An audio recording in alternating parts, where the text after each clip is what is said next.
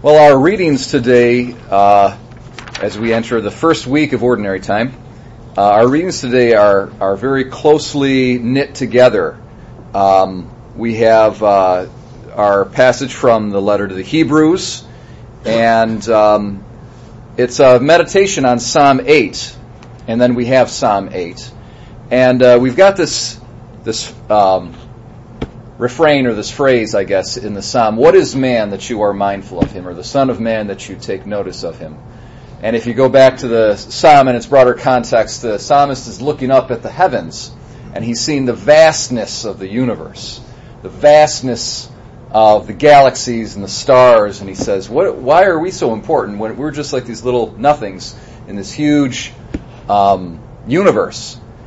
And but nonetheless, man is got this central role in the universe because he's a rational being and therefore made in God's image. And so he is of more value than all the galaxies put together because he's intelligent and free, and the stars are just, stars. So we go back to then Genesis and God making man in his image and giving him authority over the earth. So that's kind of like man at his best. But then original sin takes place. Sin comes in and man is debased. Man falls. And the original innocence and justice with which he was endowed is tragically lost. And that central place of authority that man had in the universe, essentially the devil kind of usurps it, and the devil then kind of kicks him out and kind of puts his butt in that throne there, and then he's in control now, okay? And so God himself has got to come on the scene and solve this problem. So God becomes a man. He becomes a little lower than the angels. And that original dignity that man was meant to have is seen in its purity and its splendor in Jesus Christ. And Jesus then kicks the devil right off the throne again and places man through his own, because himself being man, he places humanity back in control and the center of the universe.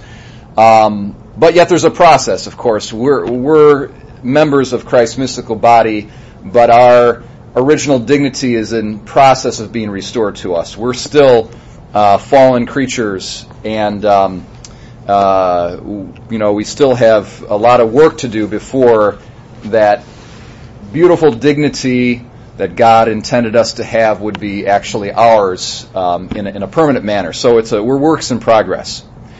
Right now I'm listening on audiobook while I jog or am in the car or whatever. I listen to audiobooks. That's how I get my books in nowadays.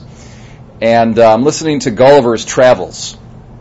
And probably some of you are familiar with this, early 18th century.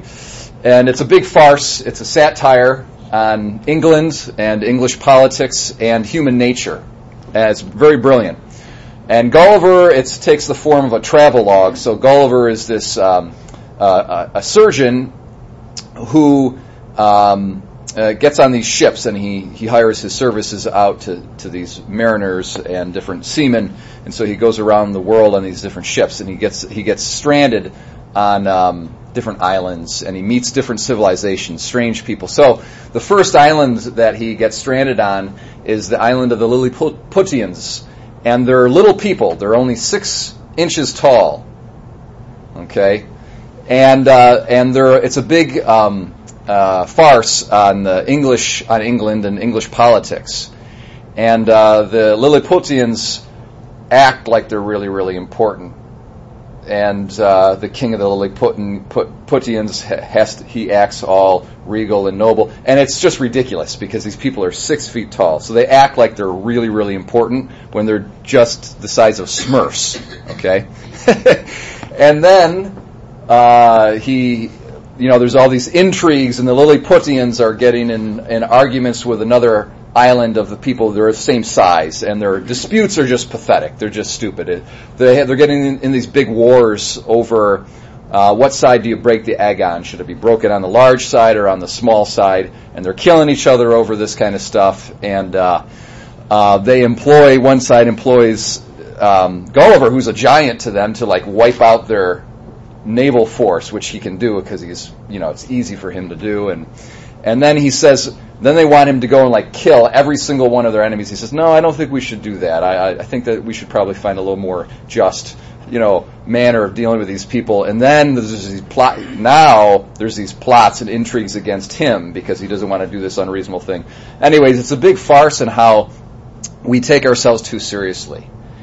And then the second island Gulliver goes to and gets stranded on, it's an island of giants. So now he is like 6 inches tall, okay, and the giants are 12 times bigger than him.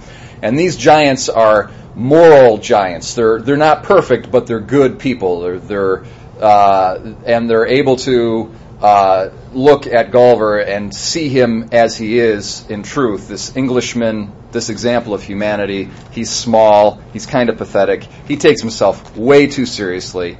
And at one point, the king of these giants and Gulliver, they get in a conversation about politics in England and culture and science and whatnot. And Gulliver does his best to try to present things in the best light, but the king sees through it all and is able to critique the stupidities and the inflated pride of the English monarch and his court and whatnot.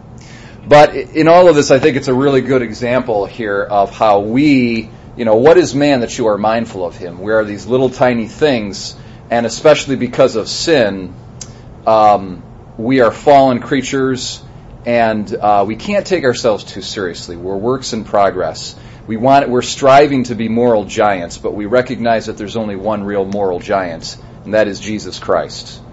And it's through him and through imitating him and through praying to him and through the grace that comes to us through his sacrifice that we can progress towards being moral giants, but we're really Lilliputians, and we can't take ourselves too seriously. So we need to have a real dose of sense of humor for ourselves, not take our own disputes with one another too seriously, and have some humility, put all things in that proper perspective. And by God's grace, though, we will, little by little, become those moral giants that we were before the fall and that we are called to be again one day.